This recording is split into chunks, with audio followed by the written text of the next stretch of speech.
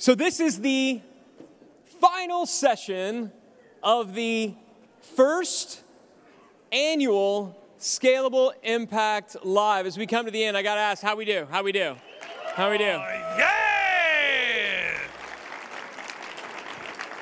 This has been so much freaking fun, y'all. Seriously, this has been so great. I was saying to my wife last night, we were having dinner, and she said, "You seem really happy." And I was like, "The way you said that makes me feel weird." And she said, "No, just like I haven't seen you like this." She's like, "I can tell that you're exhausted. Like you've got that look on your face where like one eye is starting to go a weird direction, which tells me that you're tired." But she said, "You just seem really happy." And I said, "Yeah." I said, "I think it's because I've just spent an entire day with my people." Right? You feeling that? Because I got to spend an entire day with my people. I think she was leading you to ask her if she was happy. You know what? Because I don't think she really gave a shit about how you felt. Now that you say this, yeah, I instantly regret the entire conversation I had last night. Yeah, you should know your audience. And I'm gonna... Yeah. I need to make a phone call. You guys, hey, let me know how it works. No, I'm just kidding. Not even screwing around, man. You're probably right. That being said... The answer that I gave her was sincere. I meant it. Being able to spend the last couple of days here with all of you, and we're weird. We're weird. We're weird in the best possible way. We're not normal. We're extraordinary, and I love that. And I love that the session that we're finishing with, and the entrepreneur that's about to come up here, is I think just the perfect definition of the entrepreneur. I mean, you're talking about somebody who started from, nothing, the ground up, got the right help along the way, but also took advantage of every single opportunity that came, had the struggles, and frankly, just built an empire that's worth, billions. That doesn't suck. That's pretty cool, right?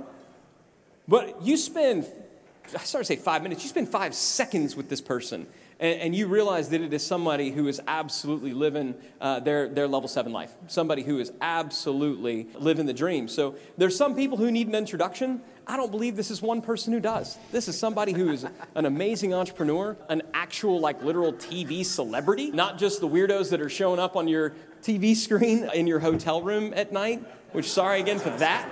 I didn't know they were freaking doing that, y'all. Okay, that weirded all right, me stop. out. Stop. With that said... No, hold on a second. Please welcome to the stage... No, stop. I want to just recap your Marcus conversation. No.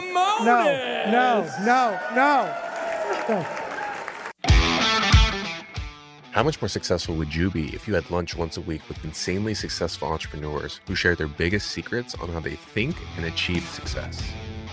Grab your seat at the table, because this is Business Lunch with Roland Frazier and Ryan Dice. Okay, I know there's formal process. I want to recap his introduction here. He went from having dinner with his wife and her asking him why he's happy to ending the conversation with seeing weird things on your hotel TV. I just want you to know how we feel. Yep. I think you need help. Yeah. I do. I will tell you this. Is there anybody... I don't want to hear about his dream. I don't want to hear about it. Will you tell him about what my dream was? Broken Q-tip. In his ear. While he was watching TV in his hotel room? That was my dream. Yeah. I think you're done. Thank you. Boy, you are not lying. Thank you so much for coming. Appreciate you. Hey, seriously, Marcus Lemonis, ladies and gentlemen, be upstanding. All right. Happy to be here. Before you sit down, which is code for if you're sitting, stand up. I think the most exciting thing that's happening today is that we can all be together. And you never want to have a weird opening, but I do think we all need to be super grateful for the fact that we can be here. And that we're here, we're as healthy as we can be. We know we lost a lot of people in the last 15 months for the right or wrong reasons, whatever it may be. But the fact that we can be here together and share ideas and share experiences, and really more importantly, talk about what we learned. And I don't mean what we learned about other people. But I think what I hope we can talk a little bit about today is what we learned about ourselves. Because that really, I feel more energized today as a business person. And like 6 hours ago, I was doing my earnings call for Camping World and taking analyst calls and vomiting in the garbage can with dumb questions. But it is important that we do remind ourselves how grateful we are. We have a lot of loving family members, kids at home, spouses at home, family members that have supported us to get to this point. So I think that's something to stand and clap about for yourself and your families. A good way to get started. Well, that said, let's start with what you said. What did you learn about yourself during the pandemic? I think more than anything else, I learned that I needed people in my organizations, plural, more than I thought. Really? Yeah. I mean, I always believed that, and I always realized that people were sort of at the backbone of everything. But when you're not connected physically, and you're trying to communicate, and you're trying to anticipate, and you're trying to hope that they're anticipating as well, you see that the good people that you knew were good were actually better than you thought. Because in that moment for 15, 18 months, you had to trust that they were making the right decisions with your folks, making the right decisions with the money in the business, making the right decisions about how to grow the business. And, I was super blessed. I am super blessed in a lot of the business that I have. But the one business, my primary business, is the camping business. Mm-hmm. And it's been, not fortunately, but it's been, as a byproduct of COVID, a huge winner. We reported earnings today, and our LTM for 12 months is $902 million. Nice. Which we were super pissed that it wasn't $903 million, but really happy about that. And how was that year over year? We did 565 last year, so we're happy about that. And I think the biggest challenge is really understanding how we got there. And I think when you look at your business and you think about the revenue that you're generating, and more importantly, the profit that you're generating off of that revenue, it was good to take a step back. There were businesses that I had been hanging on to for a long time, that COVID helped me just say, the people are a problem and there's nothing I can do to fix it, and I'm going to take my lumps and move on. It was like a cleansing period. But what I learned more about myself than anything is that I needed to not take on as much as I was taking on. When you're in this momentum environment where everything's just rolling and rolling and rolling, you start to convince yourself that you can do anything. And I had to really recognize what I was good at, and more importantly, what I wasn't good at, and then take that learning and supercharge the things that I was good at. I consider myself a good deal maker, but I don't consider myself a good detail follower. Sure. And so I had to really understand all of that. But I feel like I matured a lot. Do you think because you came from nothing that you have a tendency to not want to say no to opportunities because you're not sure if they're going to come again, or because you didn't have them when you started and so you treasure them more? No. It's really interesting that you say that. I used to think that. I think the reason that I used to chase things unnecessarily is part-time deal junkie, part-time insecure person trying to prove something to nobody. Okay. And you end up making decisions and doing things that are like, why am I doing all this? Who am I trying to satisfy, or who am I trying to impress? And I think once I was able to cleanse myself of that and really focus on things that I was good at, things supercharged. And the business went from 400 million to 565 to 900.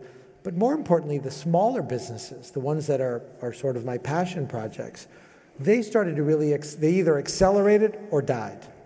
There was no in between. No business that I had investments in before stayed the same. I think they had to learn how to pivot. And technology was a big part of that, for sure. So one of the things that you've done well, is that a lot of people here are trying to do, is to exit the various levels of your business. We talk about 5 exits, going from exiting working as a employee basically for yourself in the business, to working as a manager, to working as the CEO, to the board, to an investor, and ultimately selling the company. You have a lot of people, and you've scaled through all of that. What would you say are some of the key points to getting those people that are the right people and moving up to where you can pursue your passion projects like you're doing now? I think I understand the question. I'm going to try to reframe it for myself. So Okay. I apologize. I'm talking out loud, but my personal advancement in everything that I've done has either succeeded or failed based on my willingness to promote other people to the front of the line, to shine the light on them, and to do my best to understand that I am their shepherd, not their keeper. Okay. Real big difference. I used to think about it like I was responsible for them, but I would put them in like a cocoon. And I would think, okay, don't expose them to certain things and answer the questions for them so they don't look bad. And the big change for me was putting them out on the stage, hoping that they struggled, hoping that they experienced success and failure, and understanding how that all works. And I've become like a proud parent. I'm not a parent today. I probably won't ever be. And that's an unfortunate choice that I made. But I do look at people that are in my organization as my kid equivalents. Okay. It's the wrong way to think about it because I'm young, but my kid equivalent. And what I mean by that is taking some sort of pride over their success more than my own, and then watching how they become big cheerleaders of myself and our company. And then, wow, I was like, I think we're actually more successful when I promote them and push them than I am if I push my own agenda. If you promote somebody like that and they initially have challenges or don't perform as well as you would have, because that's a concern for a lot of people. Or how I would have wanted them to. Then how do you deal with that? In certain cases, I double down because I realize that there may have been an error in my tutelage of them. And so their failure, I think, is really more my failure than it is theirs. Okay. But there are other instances where people fail themselves and they make bad choices. There's a number of people, and I found this over the course of my life, there's a number of people, when you have a fallout with them, if you can keep it professional, the fallout, Yes. that they'll learn from it. And that if you stay in contact with them, as painful as it feels, you'll find that they'll come back to you. And I've had this happen multiple times where they'll come back and be like, wow, I was really wrong. You were wrong a little too, which I probably was. But we both learned and we both grew, and you taught me a lot, and I learned a lot about myself, and I fixed my life on a personal level. I fixed my life on a professional level. And I'm grateful for that. I'm grateful for what you exposed. And I think ultimately that is probably a bigger payoff for me than anything, is to see that person evolve and grow. And we all have these people in our lives, either they work for us or they used to work for us or we had some fallout with them, where you don't want any ill will for anybody. And I think that was the other thing that I learned during COVID, is that as mad as I would get and people would steal and lie and cheat, if I could just refresh my brain and be like, look, they have to live with that. They have to live with that. I don't have any ill will. And over time, they come back. Do the trailer making people fit into the account? It's funny that you say that. I do talk to the trailer making people. Do you? That's yeah. great. Okay. In fact, when COVID hit and the supply chain broke, and this was an episode from it's the craziest, literally the craziest episode I've ever been a part of. I did not make a deal with them. It's the only one I saw somebody blow up and then kind of hit on you at the end. Yeah. It was actually, yeah, it was odd. But what's interesting about it is to show you the importance of relationships, and you're a big relationship guy. When COVID hit, the supply chain broke for all of us. All kinds of businesses broke.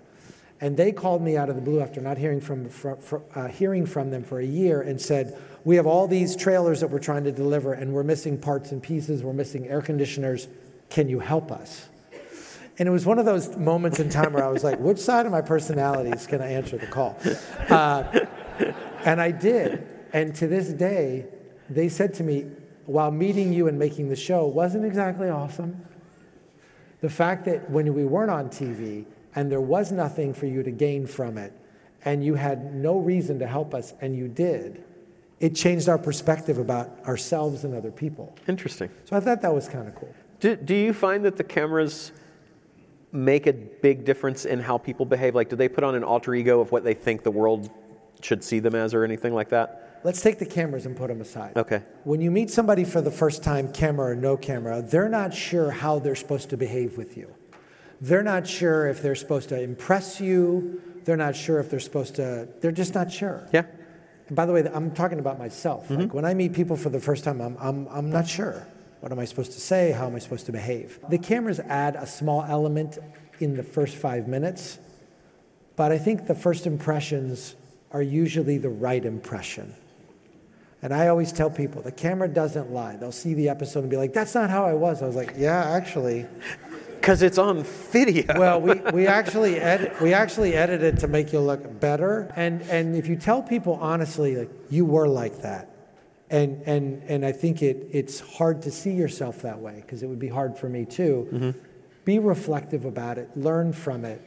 And that would really apply. And the one thing that I would encourage people to do when you meet people for the first time and you have some sort of relationship with them that develops over time, ask them, what was your first impression of me?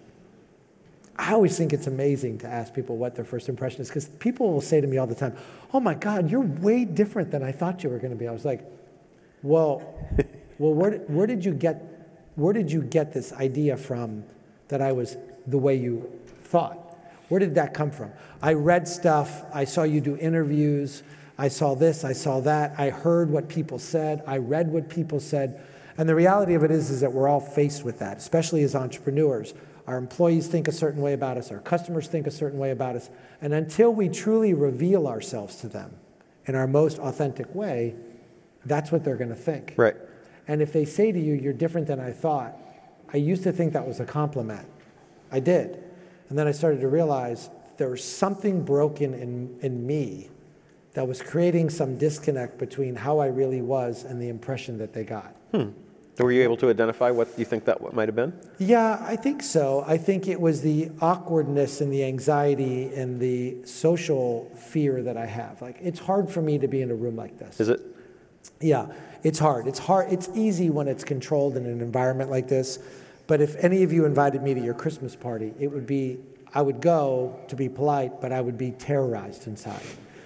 And I've started to learn how to deal with that. And everybody in the room, no matter how confident you are, no matter how good looking you are, no matter how rich you are, we all are the same. We all suffer from the same insecurities. We just mask it differently. And I think if we can learn to just work through that. So how do you deal with that? I own it. Do you have any thoughts or tools when you find yourself in that situation that helps you to kind of self-correct? I just tell people this is how I'm feeling. Yeah. Like, for me to tell you guys that I have this weird uncomfortableness, I now feel more relaxed. As I'm like, I told you, I'm like really frightened. And people will say to me, well, how could that be if you're on television? I'm like, yeah, but I'm not on television with you. I'm on television with myself and one dude. Like, it's just us. And I don't think about it, and I've gotten used to it. But in an environment like this, which is really, really important as a business person, to be able to break that fear if you're talking to 3 people, 5 people, 100 people, and to do what you do is actually a lot harder than making television. So as you were... And getting married changed that for me. Yeah?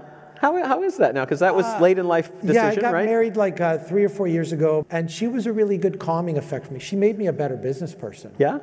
Yeah, because she'd listen, your spouses or your significant others listen to your calls, even though they say they're not. And they won't give you your opinion. Well, they don't always give you their opinion, but she would call me on stuff. And she would say, like, your self-awareness sucks today. Interesting. Yeah. That's great. She'd be like, you, like I said to him jokingly, like, you don't know your audience. She would say to me, like, that seemed odd. And so she was really good at doing that. And a lot of people in my life, other than maybe my mother, was never really comfortable telling me what they really thought. Okay. And so when you get into a relationship with a really good business partner or a really good life partner, regardless of whether you choose to get married or not, it's always good to have people that'll tell you exactly what's really happening. So valuable. Absolutely. My wife does the same thing. She listens to my calls, and I do most of my calls on a speakerphone, so she hears the whole thing. And she'll say everything from, you said you know too many times. Like, thank you. I wasn't looking for a speech coach. Thank you.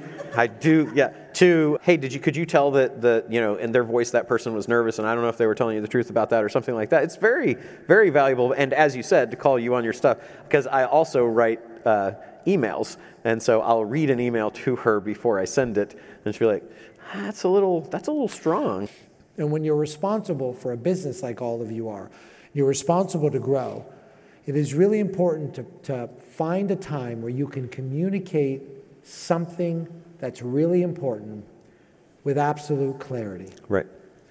And I think so often, COVID also helped us with that because we had this isolation, we had a chance to be alone with our thoughts. That as you move forward, you got to find time to communicate your message to your employees or to your customers that isn't flippant in the middle of the day. Right. Finding whatever sort of mechanism allows you to detach from reality. Turn the TV off, not be dictaphoning it while you're in your car, not trying to cook with your baby and sending a message. It's to find 30 minutes a day, which I've done pretty successfully, and communicate all the things that you think other people need to hear with clarity. Mm-hmm.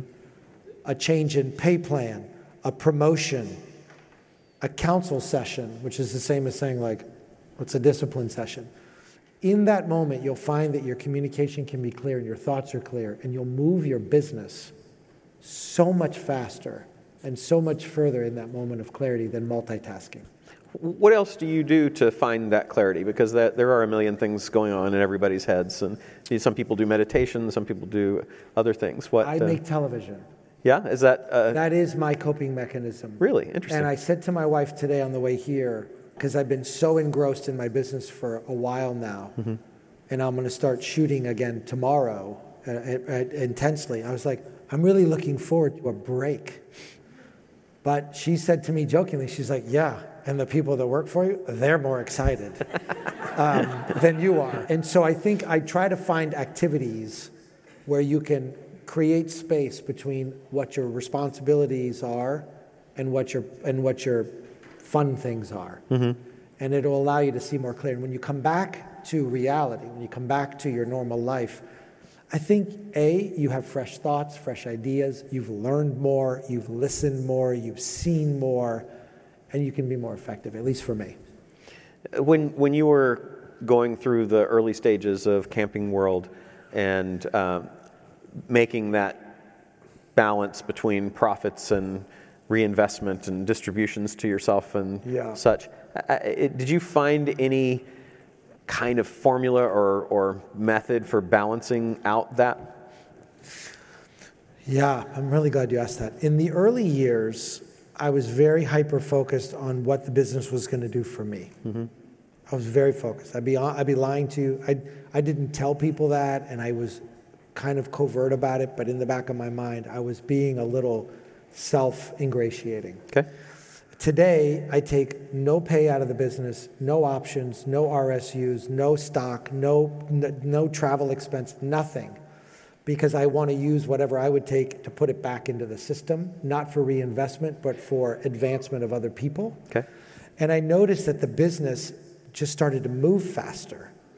I haven't really sold any shares out of the business, and so people are like, well, how do you pay for stuff? Mm-hmm. I try not to. At least I changed the way I used to live. I used to live a very lavish lifestyle, and I realized that wasn't really working for me either, because I think I was trying to make myself feel better for whatever frailties I had as a child. And just a Cliff Notes version of it, when I was a lot younger, I was adopted from a foreign country, unbelievably blessed, so nothing weird there. I'm an only child, so for the moms in the room, you should have probably recognized it 27 minutes ago. I'm an only child. My mother, unfortunately, has passed. And so through that journey, I had a terrible eating disorder. I still suffer from it today pretty intensely. I have terrible anxiety. It's a hard thing to explain to people. If you have anxiety, it's not like I don't know how to describe it to people. It just kind of happens. I attempted suicide twice, and I don't say that to make people feel odd or bad. But the reason I tell you that story is because in the latter part of my life, I started to think that if I achieved financial success, it would mitigate this awkwardness that I felt as a kid. And then if I used that financial success to ingratiate myself with lots of things, that it would really make me feel better and make everybody else feel better. And it really was just a bunch of nonsense. It was a bunch of nonsense. I found that what makes me feel the best about myself is this projection onto other people. And it took me a long time to figure that out. And the business suffered when I didn't do it. I would make decisions that were impulsive. They weren't collaborative. I would make decisions that were for my benefit and not for everybody else's. And I was like, why is the business only making X and not Y? And why isn't it growing this way? And why is the retention not that good? And why are these things happening? And I would sort of do this instead of doing this. And as I started to take responsibility for it and correct it, the business just took off. And so did I. Yeah? Yeah, so did I. I think that was what changed it. What place were you at when you were thinking about those 2 suicide attempts? Was that a business thing that was overwhelming you, or a personal situation? I was 13, and 12 and 13, I had already owned my first business. I had owned a bunch of businesses when I was a kid. And when I tell you that I own businesses, this isn't like your kid saying they had a lemonade stand. Right. I had a big lawn business where I was making, this was 37 years ago, or whatever the math is, 36 years ago. I was making like $1,000 a week. I mean, I thought, and I was the baller in the neighborhood. I was like, you need ice cream? I got you. Ice cream truck would come around. And I was making good money, but I was finding myself, I got into business because it was the one thing, and this is, if we learn anything today about ourselves, I got into business because it was the one thing that allowed me to neutralize everything else in the world. So I wasn't athletic, I was awkward, I didn't have any friends, all those weird things that all kids go through. Business was the one thing that I was able to separate myself from everybody. And everybody in this room that started a business started it for a reason. They didn't start it just to make money. It's a wonderful byproduct, and it's a huge motivator, and you can do a lot of good things for your family and for other people with it. But it wasn't the reason that I got in business. I got in business because I'm really good at math, which is what I told my teacher when I was in 2nd grade. I'm really good at math with my Coke bottle glasses. And it was the one thing that made me not feel awkward. It was like, business is a very safe place for me. And it's a place where I can control my own destiny, and I can make my own friends, and nobody's judging me other than my results get judged, which is fair. But it was the one thing, and if you really asked yourself, every single person in the room, ask yourself, why did I want to be somebody and grow it? Why did I want to scale my life in a way that could change my life and other people's? And in most cases, it's because you felt like you needed what? What did you need? What did you need? For me? Yeah. I just love the challenge of puzzles, and so to me, business is a puzzle. And I like people, so people and puzzles at the same time. Those are my 2 Ps. And then profit. I like that. It's people, puzzles, and profit. Okay, but as I said to you in the hallway, if you get close to anything with a 3P, you're going to pay royalty. me. Yeah, I know. Yeah, you're going to pay me. Yeah. On the side note, I own the trademark for Trust the Process. And if anybody from Philadelphia, okay, I know you guys think you own that. I know the Philadelphia 76ers thought they owned that. I know that Joe Embiid, or whatever his name is, thought he owned it. And everybody started making T-shirts and putting banners up and selling stuff. And I was like, just keep doing it. We're good. And then I sent him a letter.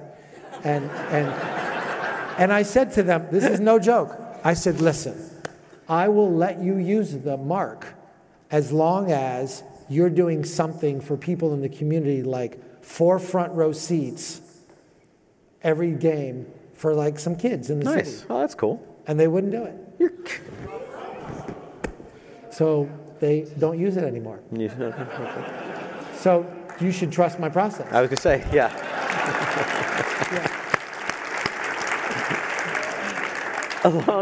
Along the way, a lot of us deal with bringing people in to help with the company as we try to not have to have it all be us. Maybe it's a CEO, maybe it's somebody else that's high level, or maybe we're going for financing or something else, and inevitably people will ask for equity in the company. As that happened to you, how did you deal with that before you were in the process of doing the public thing?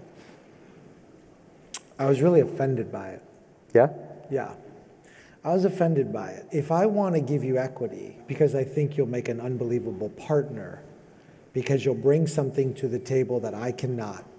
And that isn't just your brains, but it's your brains plus your resources, plus your connections, plus your ability to grow my business, plus you have different funnels that I don't have.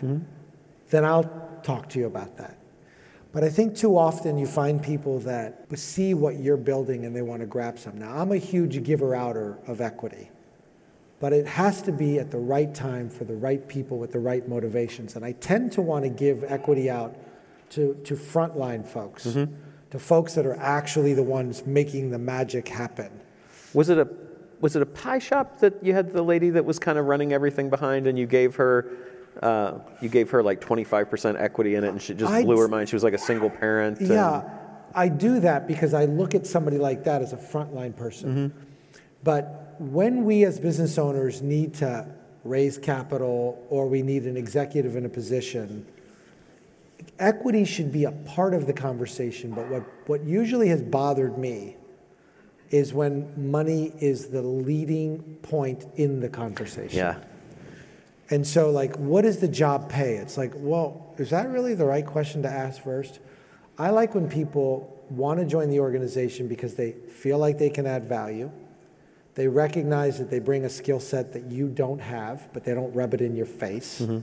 They really are focused on the growth of the business and wanting to ride the elevator with everybody else, not disproportionate to everybody else. And I do think it's important to have some portion of the business be for folks on the team with the proper vesting schedule, with the right understanding of what the deliverables are, and with people that you believe their lives will change materially because of that equity. And I get arguments from people. I have a gentleman that I've been friends with for 25 years who runs a big part of the business, who's the highest paid person in my company. And I always can say to people, like, you make more than I do. He's the highest paid person in the company, and he feels entitled to more instead of focusing on the people that are single moms with 3 kids that are answering phones that we want to push their lives forward. Instead of focusing on them and knowing that that person will ultimately push everybody forward, people have their priorities a little whacked out. Yeah, I haven't heard anyone respond offended with that, and I kind of like it because I agree. And you're offended because of the entitlement, right? That's the thing that... I'm offended because of the entitlement, but I'm also offended because the organization's health depends on the most important workers being the healthiest. Right. Not the people in the ivory tower being the healthiest. Right. I live in the ivory tower. Yeah. I try not to park myself there, but the reality of it is that I'm not talking to customers and I'm not dealing with heat on a daily basis and I'm not the one selling the product or service that we have. That's where the magic happens. And I think if you forget that a little bit, you get in trouble. How have you worked over the years and now with advisors and mentors to you? Because you're an advisor and mentor to many. How about your experience with that? I have a little bit of a backward philosophy about that. I'm a big feedback person. I like feedback, but I don't like it from my peers, and I don't like it from my immediate direct reports. Okay. I like it from people that I'm removed from pretty significantly. Why do you think that is? Why do I like it? Why do you think that the closer people, like the peers and the direct reports? Because I think sometimes they tell you what you want to hear. Okay. So it's just, is it honest? Is it driven by reality? Okay. And so the further you get towards the front line, and the further that it is away from you, the more honest the feedback's going to be if you give them permission to do it. Because then a lot of times, if you have a business where you have a ton of people, they're going to be nervous. They meet you, oh my God, I don't want to say anything. I don't want to get in trouble. I don't want my supervisor to get mad that I said. And you give people permission by self-deprecating first. And once you self-deprecate and laugh, like, I really suck at this particular part of my job. Yeah. And I think you can give me good feedback on how I could be a better leader for you. If you give people permission, like, look, nobody's going to know that you gave me this feedback. I'm going to get better from it. I'm not going to give you any feedback about yourself. You already do a great job. I'm the one that's not doing a good job in this area, and I'm coming to you asking to give me feedback on me or the company and what we can do better. Okay. And it's like no strings attached. Like, I just need it. I tend to have those people mentor me more. Okay, interesting. And what's funny is I started my career at a very young age.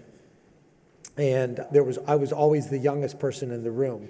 And I worked hard to keep those older folks with me along the way as long as they possibly would stay, because they'll give you a better snapshot of your own growth than you can give yourself. It's particularly like the women in accounting.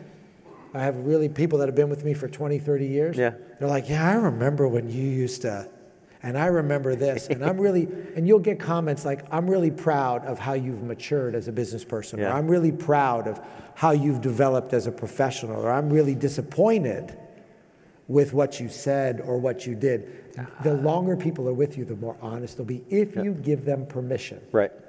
What about outside advisors? I struggle with it. Yeah? I struggle with it because I probably still need to work on that in believing that they understand the context. Okay. I think every decision in our own respective businesses have context. You can give somebody a scenario, but they got to understand the context of everything and why the situation exists. And I'm fortunate where I have 15,000 people that I can tap into. And for me, an outside person is a person that I'm not with every day. But they understand the context of the situation. When I decide to exit the public company environment, which I hate, because I think it's a bit contrived. But when I decide to exit it, I want my mission to be to really close the gap between the CEO and the real person that works. I want to close that gap. And it's not about income. I'm not like a CEO income hater. Right. But I don't like the disparity that exists in perspective. And so I really, really want to make sure that all of us in the room never lose sight of where we were 5 and 10 years ago, how we got there, and who helped us get there. That, I think, happens a lot, and I want to go crack that thing and shatter it. Have you thought about ways to do that? Yeah, it's easy for me. So I used to do a lot of anchoring on the dayside programming on CNBC. I used to do a lot of it. And I would get really inquisitive. I would say inquisitive. The producers would say combative. Either one sells, that's good. Yeah, but I'm not the kind of person that asks a question and lets you give me a softball answer. Right. If you're running a big business and you're accountable to people, and I'm accountable to people, and we're all accountable to somebody, we need to be forthright, we need to be transparent, we need to acknowledge mistakes, we need to give credit to the people that did the work and take the blame when things don't go well. When that doesn't happen, I enjoy doing it. And so I can envision myself getting back into that arena because I understand the TV side of it and really holding people accountable and highlighting good leadership and bad leadership. Good leadership is people like the folks in this room who are investing in their thought process, you guys are investing in ways to make yourself better. And being here singularly points out that you understand that you don't have all the answers. Being here points out that you are relying on other people, whoever it may be, to learn best practices, to pick up a tip or two, to make a contact. That is the key to leadership, is the acknowledgement of I don't know. Absolutely. There's an ilk of community that believes they have all the answers. And that is, to me, like I think what I want to do when I grow up. That sounds fun. Have you ever thought fun of for who? taking that for you and for everybody? It sounds really Not cool to for me. everybody, but fun for me. Oh, well. Yeah. And for the people that see that disparity. Have you ever thought of taking the company Camping World private? When a business trades at a multiple that is less than you think, that's usually your first reaction. Right. But the reason that I wouldn't follow through on it is because I know what the public vehicle does for the other people that work there. Fair enough, yeah. Founders are always frustrated by value. But the value is driven by your messaging and your performance and something, right? The market recognizes something or it doesn't recognize something. But a public vehicle provides a great platform for the next generation and the legacy of the business because the transfer of wealth and power can happen. And I like the transfer of a lot of wealth and the transfer of a lot of power, generation to generation to generation. And if you don't have kids, a public company essentially becomes that vehicle. Right. For everybody in this room, as you build your businesses and grow, and somebody said to me, we were doing 5,000 when we met, or 50,000, now we're doing $1 million a month. The public companies provide a good vehicle, but so does private investment. Mm-hmm. So does bringing on private investors. Mm-hmm. And public companies aren't for everybody. They're definitely not, they're not great for people that like to give their opinion a lot. Without having to at all. Well, I mean, I said to an analyst, that was a dumb write-up. Right. Like, you have your head up your ass, and people in the room are like, you can't say that. I'm like, but it was dumb. You acquired the rights to Let's Make a Deal. I did. I didn't think that would come up. So the Monty Hall family, I've always been fascinated by the Monty Hall problem. Mm-hmm. If you Google it, the Monty Hall problem is essentially what you see the game show born out of, which is if individuals are given choices, multiple choices, which one will they make? And if you narrow that down to 2 and then you reverse it, which one will they make? And then Marilyn Vos Savant did an amazing thing on probability, talking about which door would you choose and which one should you choose to not get the goat, right? So I like the game show of it all, and I like the cash flow that the intellectual property came with. So I bought the rights from the Monty Hall family about 6 months ago. Mm-hmm. I can't disclose what I paid, but It wasn't a great return, but it has these worldwide rights to it. And so trying to exploit, in fact, today we just announced that we sold the rights in Germany and we're working on Brazil. But for me, it was the one thing, my wife was totally against me buying it. Really? Yeah. She was like, I could think of ways to invest $18 million that are better than a stupid game show. And I was like, no, but it's not about the game show. It's about the fact that I'm the guy that likes to make deals, and to own something that says, let's make a deal seems cool. And she's like, but you can make deals if you don't own them. Yeah, so you can buy it and it's not cool. I was like, no, I get it. The primary reason I bought it is because I liked the challenge of figuring out how to monetize the asset. Right. So whether it's a live show on a cruise ship or a scratch off a card or whatever, it became a game of itself. I ultimately want to build it up and, have my wife not think it's a dumb idea. But I do own it and I love it. And we're launching another game show called Split Second, which was another Monty Hall property that we're going to bring back. And so are you going to do a Let's Make a Deal with you as Monty? I am not. Okay. I'm not qualified to do that. Wayne Brady does a perfectly wonderful job today. He's actually really, really great at it, but I will support him as I collect more fees. I like that. And just before... I'm a capitalist, don't forget that. I love that about you. People get confused because they try to predict what political party I'm from because I talk a lot about giving money away and I give a lot of money away. And I'm like, yes, I'm a capitalist. And then what I choose to do with the rewards of being a capitalist is being conscious about it. Kind of a Republicrat. You don't have that trademark, do you? My assistant just bought the domain. No, so. but I'm that seriously, I'm gonna work that in somewhere. I like that. I'm gonna work it into an episode. I will license that to you. I don't know if people know this, but you can't license something you don't own.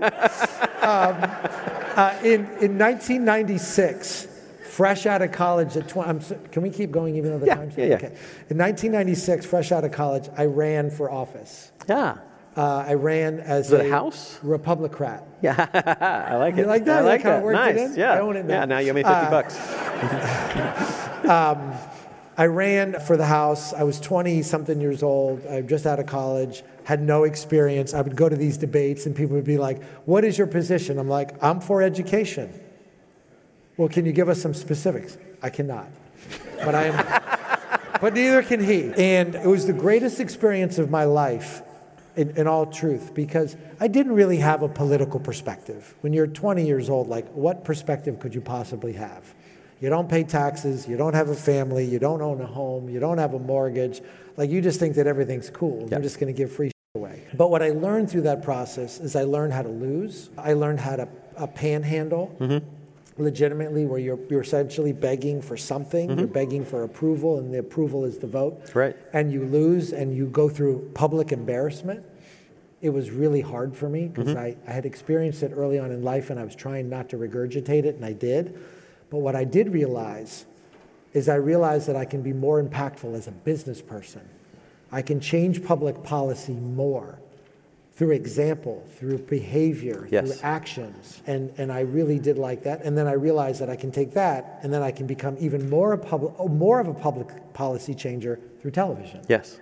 And so those two things were good byproducts of it. I also met the most popular, most important person in my business career ever through that, which was I did an event. Bob Graham, who was the senator from Florida for a number of years, threw a party for me on Lincoln Road in Miami Beach. I thought I was really cool. I was 20, and like the senator was throwing me a party at an art gallery.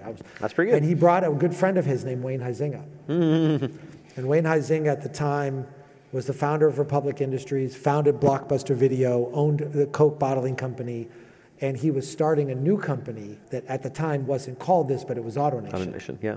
And that's where I got my first job away from my family. And I was making huge money. I was making like $50,000 a year. Wow. But at 21 years old, you were rich. Right. I mean, you had an $1,100 mortgage payment, a $375 car payment, but it was yours. Yeah. It was mine. And I achieved it, and it was a big accomplishment for me. And Wayne was instrumental in pushing my career along inside of that company, and then ultimately introducing me to the RV business. And because of Wayne Huizinga, I met Lee Iacocca. Right. And because of Lee Iacocca, he was on the board of this defunct public company that I didn't know was defunct when I took the job. And I did that for a while. And so I am grateful about how every door opens another opportunity, including the ones that... Even the ones that you don't... That you got smashed in your face. Yeah, even the ones you don't want to close that are closing are going to open up better. The last thing I want to ask, because you, I think, rearranged your schedule a little bit, because tomorrow you're shooting on this new show, The Renovator. Will you tell us just a little bit about it? Give us a preview? So people have asked, is the profit over or not? I think it's over. NBC has a different opinion. Right. And they have a lot of lawyers. Yeah. So we'll Tell see them that you like an episode where there's a shark going and you're skiing and you jump over. Well, I wouldn't use a shark as an example, but I'll use a dolphin. I like it because it has so many meanings. But aside from that, I think what happened to me during COVID is I started to realize that the home, this place that we were trapped in for a long time, was actually the most important business in our life. And I was watching how people were losing homes and trying to deal with each other in their home, and decided that I wanted to take the profit concept and take it to people's homes. And so we're making a show right now for HDTV that'll air in, probably April-ish. Okay.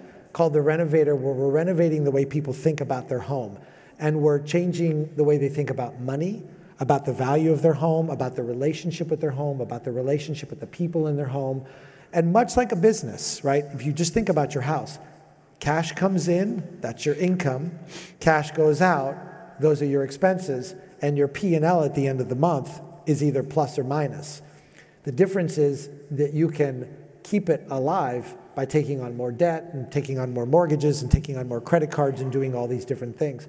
So we're there to renovate the way people think about each other, the way they think about their home, the way they think about their asset, the way they think about money. And we use a renovation as a vehicle to deliver messages. And really, if you take a step back from the profit, which has been a huge part of my life, it's almost 25% of my life, I've done it. It wasn't really a show about business. It was a show that I used business as a vehicle, as the canvas, to talk about relationships. Yeah, absolutely. With partnerships, with spouses, with kids, with your neighbor, with your vendors, with your creditors, with whatever it may be. And I think the reason it resonated so well is because it wasn't so transactional. It had a transaction in it, but it was really more about the people behind the business. And I can come do it with anybody in this room, and you'll find that you'll learn a lot about yourself and you'll learn a lot about your business. And so I decided just to take that to homes. That's awesome. Let's give Marcus a big hand. Thank you so much for coming out. Really appreciate it. One more thing before. One more thing that I would like you guys to think about. You come to these events for a reason, and these events are put on to provide a platform for people to learn. And what you take from here and what you implement from here is up to you. These events are always going to exist. And the reason that I've done a lot with these guys is because I truly, honestly, wholeheartedly believe that if you invest in yourself first, and you put the time and the effort into getting more out of your brain and out of your heart and out of the people that are around you, your business will do this. And ultimately, if you peel back everything that they teach you, it really is about getting the most out of yourself. Yeah, there's other techniques and there's other things that you could teach people how to buy a business without, you can do all those things. But it really is mostly about getting the best out of yourself. So for those of you that have made the decision to invest in yourself, I promise you, maybe not tomorrow morning and maybe not tomorrow afternoon, but at some point the dividends that you'll get will be monstrous. So thank you to you guys and your organization for giving people like us a place to come share ideas and learn about ourselves. I don't think enough is done this way, and it's done in a very professional and ethical manner that a lot of people don't do. And so I'm grateful to you guys for putting this on for all of us. Thank you. Thank you.